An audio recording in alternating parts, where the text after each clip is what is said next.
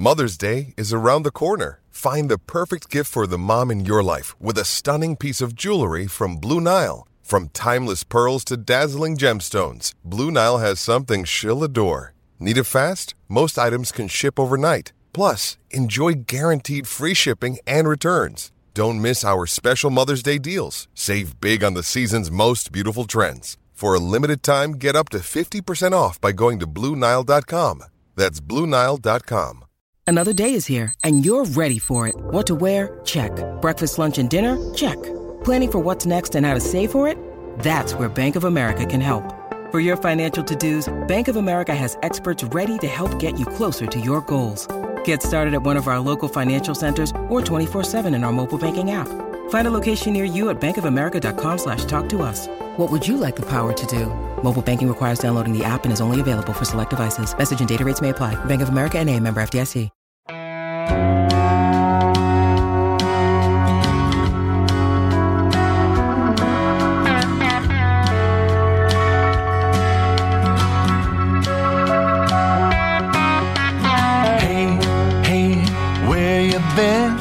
Buckeye Talk is about to begin.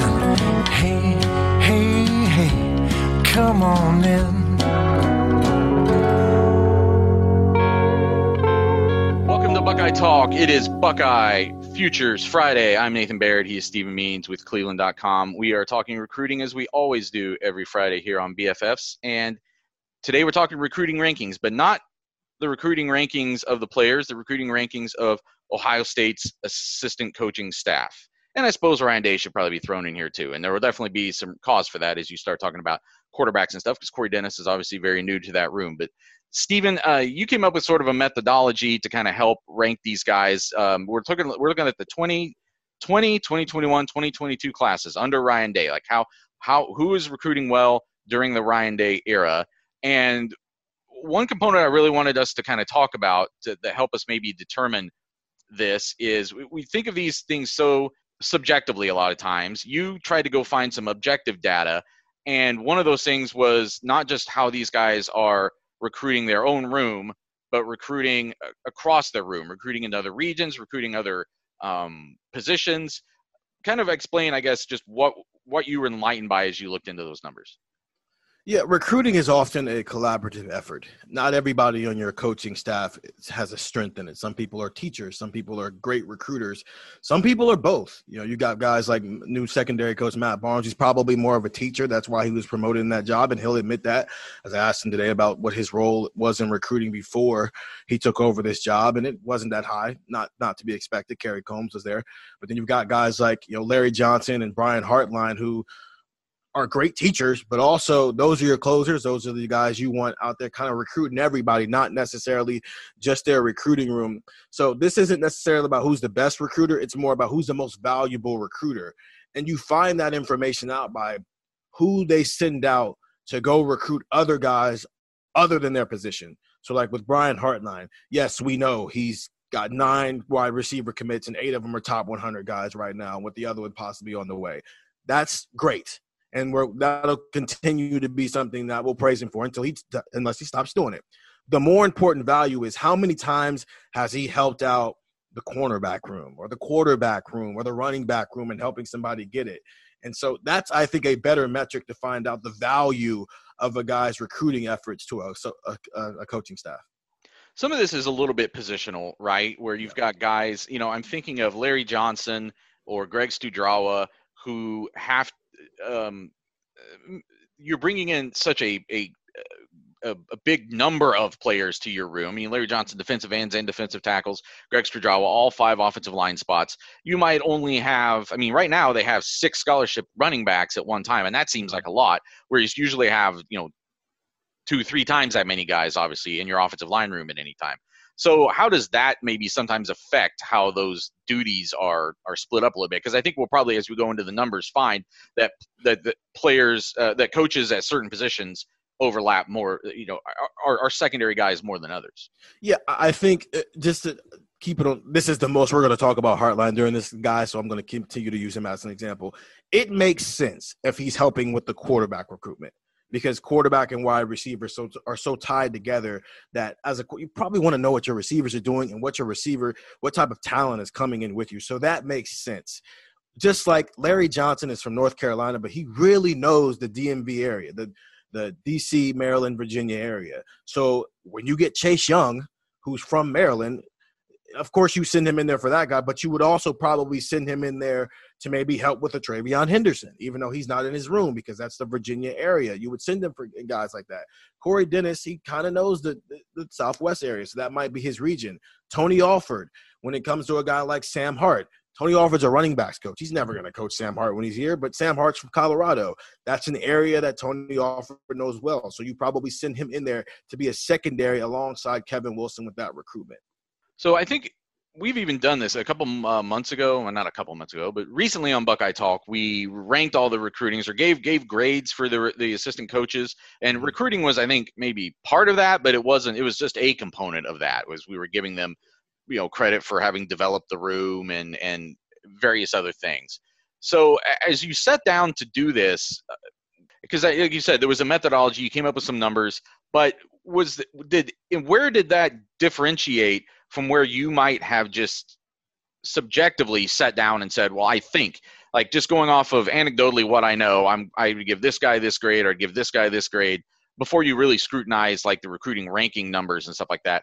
Was there any disparity in there? Were you surprised by anything you saw? I was shocked by who ended up with the second best grade of everybody. Just because I hadn't really thought about it this way. And that's with Kevin Wilson. And maybe we can just start there with where his impact is. He's the offensive coordinator who's, for all intents and technical room is the tight end room. He's not the tight ends coach. There's another guy, Tim Hinton, I think is coaching. I think is in there as well. He's the offensive coordinator. He helps come up with the offensive game plan. He helps Ryan Day with that. But for the sake of having a room, that's the room they put him in because he has an offensive line background, and so he can develop guys as blockers and whatnot. But he is often connected as a secondary with guys. He's actually got 4 guys that he has been a secondary on since he showed up at Ohio State, which come together and they give them an average star ranking of a 94.50, which is second, obviously, behind Brian Hartline. But I think when you stop thinking of Kevin Wilson as a tight end coach and start thinking of him as an offensive coordinator, it kind of frees him up to just kind of go into different rooms and whatnot. That was a shocking one to me, because if you don't think about it, you probably just throw him at the end of the line just because he's also recruiting the Benji Gosnells and the Benedict Christians of the world who aren't necessarily highly ranked guys. I think this is important context, because so often when we think about recruiting, I worry, and maybe I worry about it more than others, that we are simply going by just what a score was. Somebody else gives somebody a ranking, and that accumulation is how we then look at how well somebody recruited. And it's not me saying that getting a bunch of highly recruited guys doesn't help you win. No idiot doesn't think that. But what I am saying is that is an unnuanced way to look at how a staff recruits. You asked today Matt Barnes about recruiting and kind of about like the credit he would take for, I can't remember who you were talking. Was it Jansen Dunn that you were asking about? And he kind of was like, well, okay, yeah, sure, I was involved, but he was kind of explaining how it is much more collaborative, that there is sort of a team approach.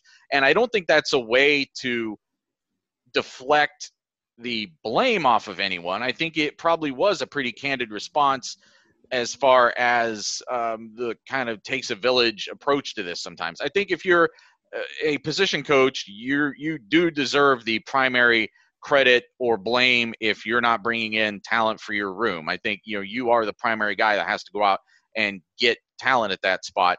But it's not the only thing that gives you value as a recruiter on a staff. And to bring up Kevin Wilson again, he was the secondary on Deshaun McCullough, 2022 top 100 athlete who's going to be a linebacker here. Why is that valuable that he was a secondary there? Well, because Kevin Wilson was on the coaching staff at Miami, Ohio, when Dylan McCullough was a running back there. So there's a relationship so of course, yes, Al Washington's probably the primary because he's going to be a linebacker. But if you already have a relationship with somebody else on the staff, it doesn't hurt to have that guy be along for the ride in this recruitment. He was also in for a guy like C.J. Hicks, because that's an Ohio guy. Zach Harrison, who's not obviously in this range that we're talking about. But the whole point of the matter is it's with recruiting especially, you don't know who knows who. And some of these guys, especially these more veteran coaches who have been coaching for a long time, they might have a relationship and they might have an in. Why is part of the reason Cade Stover is a tight end now? Because guess who was part of his recruitment back when he committed to Ohio State? Kevin Wilson. He went to go see him play basketball. He told this story last spring when Cade Stover first made the switch. He said he went to go see him play basketball, and they told him not to go see him anymore because if he did, he might end up being a tight end. Well, he never went to see him again, but guess what? He still ended up being a tight end. So that does matter. It's more about – it is a collaborative effort, even though you do want to give as much credit as possible when it is the position coach who gets the job done. There's an old journalism adage that says follow the money. It's something that's attributed to coming from Deep Throat in All the President's Men, but actually it wasn't something that he ever actually said. It was just something that was added for the movie. But when you're covering recruiting, I think it's follow the relationships, right? It's follow the, where does this guy have a geographical tie? Where does this guy have a tie, a familial tie? Because you start getting into guys who are second, third generation players who would have crossed paths with parents and uncles and brothers and everything else over the past years. What we're talking about now, I think, emphasizes that more because, again, I think people sometimes look at the recruiting the relationships have often already started before a recruiting ranking is ever attached to some of these guys. And I think people think that Ohio State just gets out the rankings and starts going down as to checking off why they will or won't recruit a guy and then go after him. And it's backwards, right? I think a lot of times it goes the other way. And sometimes the fact that Ohio State is recruiting a guy is why they end up being recruited or ranked where they are. Kind of the same thing with a guy like Legend Cavazos. I mean, that relationship started because Urban Meyer and Legend's father have been friends for 30 years already. But then also he went through a bunch of different guys being recruited here. But those type of relationships do matter. You're right. They don't just go to 247 composite rankings and go, oh, Jack Sawyer is the number 4 player in the country. We should go get him. Now, he's probably high on their board as well. But as I think we've discussed in a previous podcast, a lot of times they have their own board, and that's how they approach certain things. And sometimes it just so happens to match up with what the actual rankings are. We're going to take a quick break, and we're going to come back and get into more of what Steven found and how we would actually rank these guys as recruiters on this staff right now. You are listening to Buckeye Talk.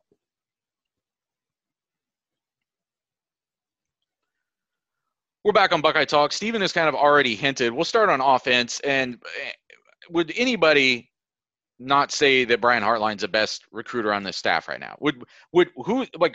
Before we talk about this kind of secondary idea, is it even a two-man race anymore as to who the best recruiter on the staff is? Because I think for a long time, you would have said Kerry Combs. Today, Matt Barnes said he thought Kerry Combs should go down in the annals of college football as one of the best recruiters of all time. You got Larry Johnson, who if they did a CBS drama about him, it'd be called the closer, and he would be coming in and pinching guys at the last second or locking them down. But is Hartline, do you think, as the guy who covers recruiting for us, is he on that other level right now? Is he kind of in the zone? He's definitely the hottest. Best, obviously, yeah, those two have some history of guys. And, you're right. It'd be called the closer with the tagline being, do you want to go to the NFL? But, Brian Hartline is clearly the hottest. He hasn't missed yet, as Keenan Bailey pointed out. And so he, clarified that he was talking about Jesus Christ. He literally hasn't missed yet. He's even gotten to the point where he's finding the diamond in the rough, like a Keon Grays or Jackson Smith and the Jigba, who were both that before Jackson Smith obviously ended up being a 5-star guy, and Keon might be on that trail. But, yeah, he hasn't missed yet, so he's definitely the hottest. We'll see how long this run continues. It might never end just because of the way they're recruiting quarterbacks. You talk to these guys that he actually recruits and signs. Mm-hmm. Why is he so hot? Why does he connect? Why is he coming out of the gate? Because the other thing is here, a lot of these guys, I'm thinking Tony Alford or Al Washington's younger, but a lot of these guys bounce around. They have to climb the tree. We've talked about how unique it is that Corey Dennis just gets to start his career in a lot of ways at Ohio State. Not that he didn't. I mean, he had some GA stuff too. I'm not dismissing that, but some of these guys really have to grind and move up, so incrementally from small, slightly less small, bigger school, MAC, now you're in the Big Ten. It's a climb.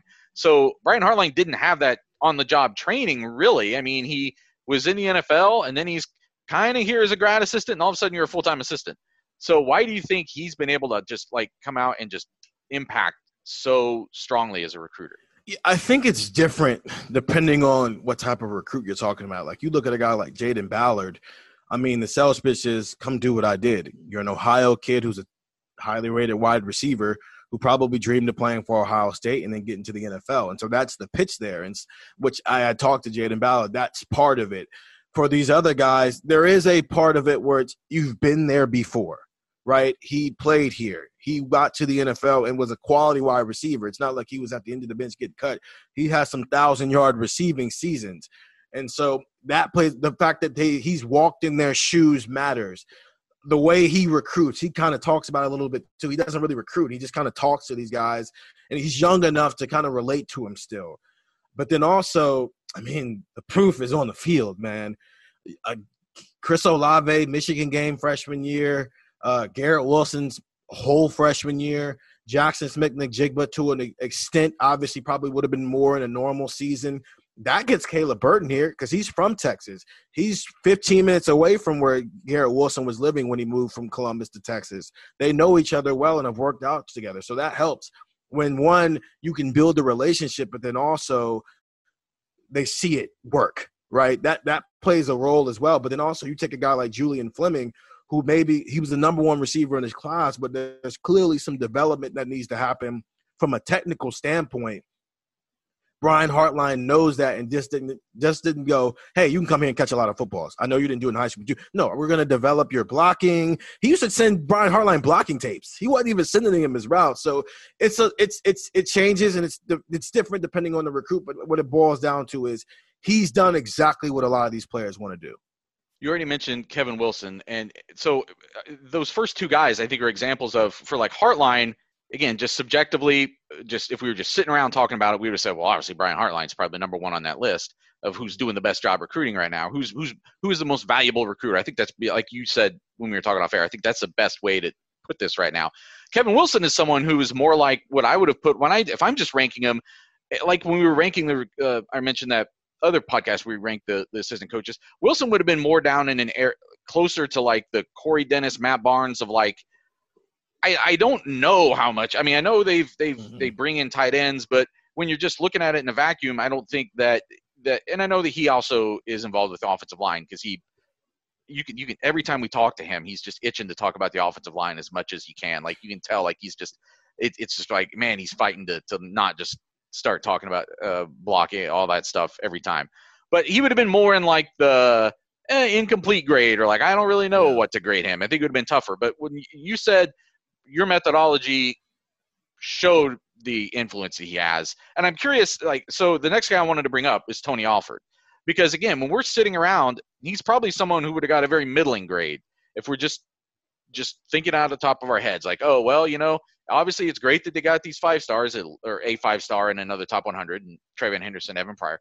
And that looks like it'll probably work out, right? Like there's all indications are, even if they're like really everybody in the world's really wrong about Trayvon Henderson somehow, you still got Evan Pryor to fall back on. So you set yourself up pretty well and whatever's coming after that. But there were also a year ago at this time, Ryan Day's words, not mine, a little bit of a crisis going on in the running back room, and recruiting played a factor in that. So I think we would have all given him a pretty middling grade.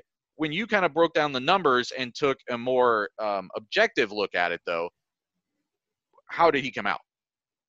So he's a secondary on 7 guys, which is the most of any assistant coach here, which was a little shocking to me. I didn't think he'd be number 1 there. I thought maybe Larry Johnson would be number 1 because he is the closer on that list. But well, and I just really quickly, I would say that Larry Johnson probably is involved with a lot of guys, but not as a secondary. Being the closer is different than being the secondary. He's being like, the closer really is like, you don't get credit for the win. You're Mariano Rivera. You're not Mike Mussina. You're not whoever, like Andy Pettit. Like you get credit for the save or the close, but you don't get credit for the win. The win goes to either the guy who was first recruiting him or maybe the guy who has to come in and bridge the gap while the other team, while your team takes the lead, whatever. Yeah. So I'm mixing my analogies here on baseball opening day, but go ahead. Alford definitely is a relief pitcher who comes in maybe 4th or 5th inning of a game, 100%. Obviously, yeah, the primary guys like Travion Henderson, Evan Pryors of the world, yes, that's where he stars. But also, as I mentioned earlier, Sam Hart, that's a Colorado connection. He was in on Andre Turrentine's recruitment as a secondary in that situation. Lathan Ransom, another Southwest guy, he was a secondary on. Jacoby Cowan, he was a secondary on a defensive lineman. Those are three guys I just named on the other side of the ball. Then also, I don't know. Obviously, 247 Sports has them as the primary on Jaheim Singletary. I don't know how true that one is. Kerry Combs did his work there, but also that's a little bit of a shout out to Randy Wade, who I know listens and I think he's a Texas Robber as well. Randy Wade, that's a connection there, that Jacksonville connection. I think he knows that family pretty well. And talking to Robert E. Lee's head coach for Jaheim Singletary, but yeah, it's. The crisis was in his own room. He clearly has had success helping everybody else, but at the same time forgot, hey, like you need to clean your own room too. You got to make sure you're doing your own part there, which is why it was a little shocking when, as you mentioned, Ryan Day said a little bit of a crisis. When you're not having success in your own room, you might want to it's surprising to see that you're that involved with so many other people. You might think that they maybe pull you back a little bit to focus on your own, but obviously it worked out in the end. But yeah, 7 guys, those secondary commitments ended up being a 93.27 average star rating for those 7 players he was involved with, which is pretty impressive for that high of a number. And even as I'm just going off the top of my head, as far as ranking Tony Alford, when I started to kind of rank guys or look back at this, not so much your window, but like things like, because if you're starting at 2020, then it looks a lot better for Tony Alford. It's really the years that were leading up to that were potentially a problem. But even that, like, how much credit should you give a guy for Ryan Williams now? Because now he's turned out to look more like than maybe just a filler. Like, we don't know yet still what his impact will be just because there is so much talent in that room. But he's certainly someone that I had not given him any credit for getting in the first place. And now it looks more like, okay, you guys probably maybe saw something there and got something right, because you could have got a lot of running backs that were in the 40s or 600s, I should say, actually, the national ranking. And that looks like it's working out. So this is also kind of an evolving thing. Anybody else on offense that we should talk about? Because I think there's some intriguing guys on defense. Greg Studrawa, like you said, it's really mostly just about his room. It seems like there's value if he can go out and do what he does, which is you get Paris Johnson, you get Jackson, you get Harry Miller. I'm trying to think of now from starting with 2020. I'm not mentioning guys, I guess, from those classes, but like Luke Jackson, Whippler. Donovan Jackson, and Luke Whippler. So I mean, those are all guys. Again, it's like guys who rank like 1 or 2 in their position group coming out of high school. So he's not as involved in other positions, but I think there's still a lot of value that he's bringing to the staff. It's value. I think his value is, right, as I've mentioned before, he seems to still be on this kind of pattern of it's 2019, you go get the interior 5-star. 2020, you get the 5-star tackle, then which was Paris, and then 2021, you got the interior guy and Donovan Jackson, who's a 5-star, and then in 2022, obviously they're in the running for Zach Rice, the number 1 tackle in the country, and then Keontae Goodwin continues to make his ascent up the rankings to what will probably be a 5-star rating at some point. But for the sake of this, it's hard to give him a grade because he's not involved in anybody else. Some of that is probably because that's his recruiting might not be his strong point in comparison to some of these other people. But also, he's recruiting 3 different types of guys. He's recruiting guards, centers, and tackles. So you probably don't have time to also help out with anybody else. But also, this is where Ryan Day comes in. Ryan Day has played a role in a lot of these offensive linemen. Enoch Vamahi, Harry Miller, down the line. Like that's where the head coach maybe helps out a little bit more with him. Greg Studrawa's value is maybe more in the developmental side, which is why I think he had a pretty solid grade when we did this as an overall assistant coach, because you did develop Wyatt Davis into an All-American. Josh Myers was a Remington finalist. Paris Johnson looks awesome in the small time we've seen him. Nicholas Petit-Frere was probably a preseason All-American or close to it coming into 2021 is what he'll be. There, Munford as well. His value might not be in recruiting, but it's definitely in the developmental side, which is why it was hard to maybe give him a grade that wouldn't look like he was failing at his job. Not maybe failing, but underwhelming. Like in comparison, it might not reflect what's actually happening as far as bringing in guys that help them win games, which I guess is always my ultimate recruiting ranking, regardless of what the numbers are. Real quick on Corey Dennis, because it's obviously very new for him, but he was involved with Quinn Ewers, right? And that definitely it gives him a strong start to this for the next 3 years. Yeah. Also, he was a secondary on Denzel Burke being from Arizona, so you give him some credit for that. That's a 4-star guy, borderline top 100 recruit. The Quinn Ewers one is hard. He's going to continue to be a difficult thing to grade. For the sake of the matter, though, is he did flip Quinn Ewers. That relationship does exist. Yes, Ryan Day is the quarterback guy, and he's ultimately why Kyle McCord and Quinn Ewers and C.J. Stroud and Jack Miller are all here. But if you talk to those guys, they'll tell you Corey Dennis was just as involved. When Kyle McCord was here, it was Corey Dennis walking him around. C.J. Stroud, the same thing. Corey Dennis. Dwayne Haskins used to say it all the time when Ryan Day had to take over for 3 years and be a head coach. Corey Dennis became that much more valuable to Dwayne Haskins. When Justin Fields first got here and he and Mike Yurcich didn't really know what they were doing yet, they both brought up Corey Dennis was so valuable in getting these guys along. And so he has value. It's just he's going to consistently have that asterisk on him of, yeah, but Ryan Day is the head coach, and that's why everybody's coming. But, yes, you do applaud him and give him credit for the fact that he got the quarterback who has a perfect rating. Taking another break here, we're going to come back and talk about defense as we discuss who Ohio State's most valuable recruiters are here on Buckeye Talk. All right, wrapping up things here on BFF with the defensive side of the ball as we look at our Ohio State football kind of recruiting rankings, ranking the staff in some ways, grading the staff. And I think if Larry Johnson is the one who is the elder statesman here, the guy who's been doing it the longest. Clearly, as far as like just bringing in guys who you expect to be high NFL draft picks, there's never really been a drop-off. Now, some of them get there faster than others. We'll see if Zach Harrison gets there. We'll see if Tyreek Smith gets there. They seem like they're still poised to potentially have strong falls this year and be the next guys that kind of continue that. You've obviously got Jack Sawyer. You've got JT Tuimoloau sitting out there uncommitted, still hasn't, but could be joining this same fold. He has always impressed me with just, I guess, that consistency.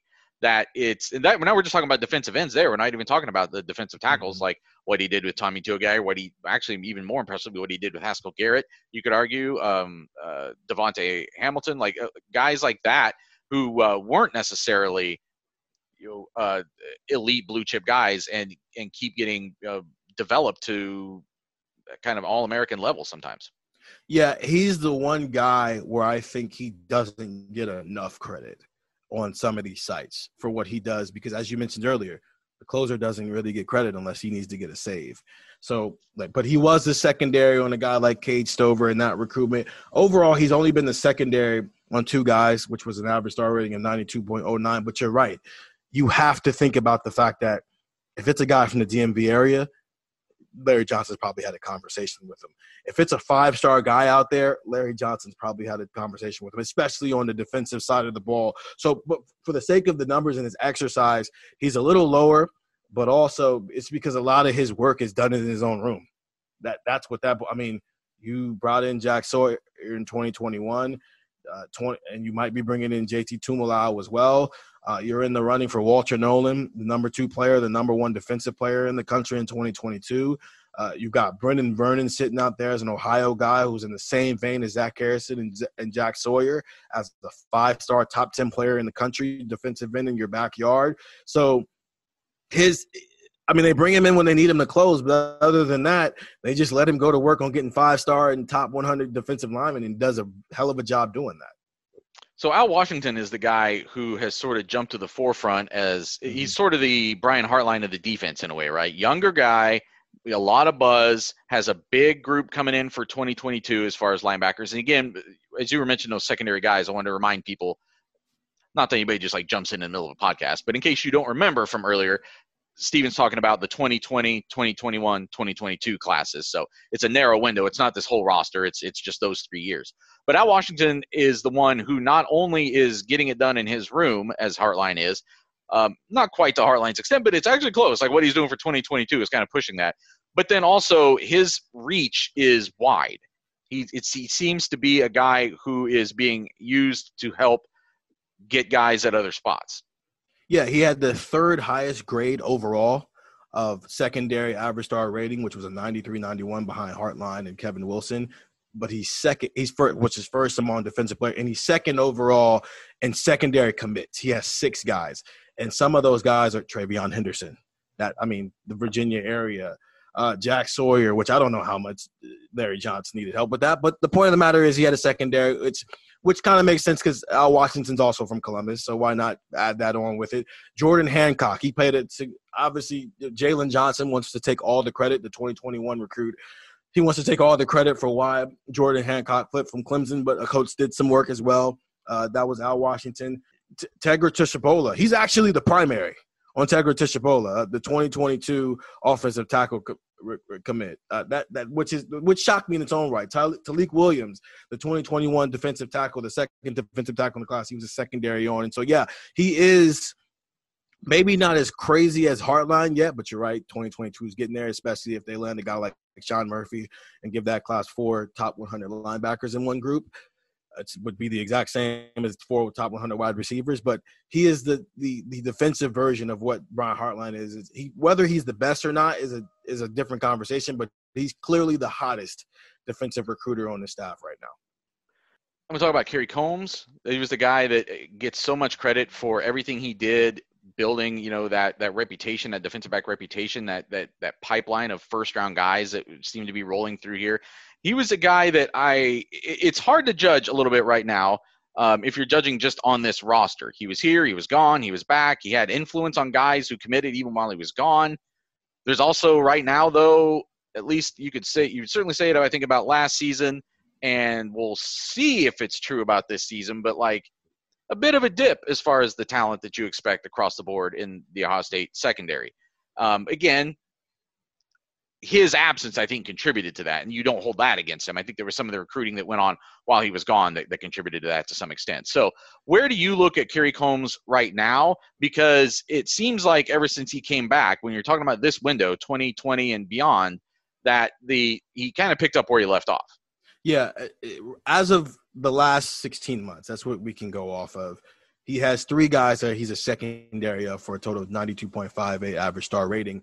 But, you're right. I mean, the big fish there was Jaheim Singletary in the 2022 class, the 5-star corner, number 4 overall, number 9 player in the class. But then, I mean, his value might just be in, look what happened when I left, and look what happened when I immediately came back. I left, and now there's recruiting holes, and now – last year, the secondary was awful from a talent standpoint, and they might just be on another year of that because it was 2 bad years. He came back, and I wrote this earlier this year. The 5-star cornerback was immediately on the table again. Obviously, Damani Jackson ended up staying home at USC, but at one point it looked like he was going to come to Ohio State. Will Johnson took a self-guided visit here the same weekend that they were supposed to be playing Michigan. Denver Harris, who has been crystal ball to Texas for a while, but Ohio State has been in play there as well. Jordan Hancock, Ja'Kalen Johnson in the 2021 class. That pipeline of getting top elite cornerbacks immediately opened back up the moment he got here. And so his value is actually proven. We don't even have to go through a discussion with it. Obviously, over the last 16 months, it might not be the highest ranking by a number standpoint. But, I mean, there's no better way to find out a person's value than when you have them and then when they leave, what happens. And then what happens the moment they come back. Probably with this exercise in mind, you asked Matt Barnes today how much he was involved in recruiting before compared to how much he'll be involved going forward. And it's going to be interesting to me, the balance between him and Combs as far as recruiting. In terms of the day-to-day, the teaching and stuff like that, what we heard today makes me think Combs is still involved, but Barnes is the point man now. He's the one in there, teaching these guys how to play defensive back, and something that he says he has a passion for and that he is really excited about and is enjoying going out and teaching every day. I would still expect Kerry Combs to be heavily involved in recruiting the secondary, and it's hard to get a grade right now on Matt Barnes simply because we don't really know with a few exceptions, like you mentioned, Jansen Dunn and some, we know who he's been involved with, but not necessarily as the primary guy, and how he does in that role will, regardless of what Combs' influence is there, I think that's going to have an impact on the talent that's back there going forward. He is the Corey Dennis to Kerry Combs' Ryan Day. That's just what, and that's why it's part of why I asked Josh Proctor as well. Hey, how much is Kerry Combs still around in terms of instead of jumping around from room to room? He's like, yeah, he's still around most, but it's just Matt Barnes just talking, which is probably how it goes with Ryan Day in the quarterback room. He's around, and he's going to snatch Justin up when he wants to go dive deeper into the playbook. But when you're just in the classroom, Corey Dennis is the one talking. So you're right. Yes, Jonathan Dunn, you take credit for that. But it's still going to, for at least a couple of cycles, if guys are coming here, if the Jaheim Singletaries of the world are coming here, it's because Kerry Combs is here, but they're understanding that from a day-to-day standpoint, they'll be dealing with Matt Barnes. So read Steven's full breakdown on cleveland.com/OSU. Be there Friday morning. He's going to go in depth on kind of what the numbers told him over these three classes, and especially how much that secondary influence has affected what kind of grade these guys get. Because when 247 does its national recruiting ranking stuff, does that secondary get involved in that grade, or is it really just that primary grade that guys, because like Brian Hartline being recruiter of the year and stuff? Yeah, no, it's typically just what they do with the position groups, which is why but it's a good thing that they still show you. The best thing that they do is they have their profile and they show you all their commits and they show you if they're a primary or secondary. But no, I think that award is typically just with the primary, which does people like Tony Alford, who at one point I think he was in the lead for it, or Al Washington, who was in the lead for it, ended up dropping to second, third, or fourth because they don't, add that in there. So guys from Alabama can creep up and steal that award sometimes. That's going to wrap up today's BFF. Join us next Friday. More recruiting talk. Join us Saturday morning. I think we'll be talking about what we learned from Ohio State's defensive backs and probably some other topics. That was Buckeye Talk.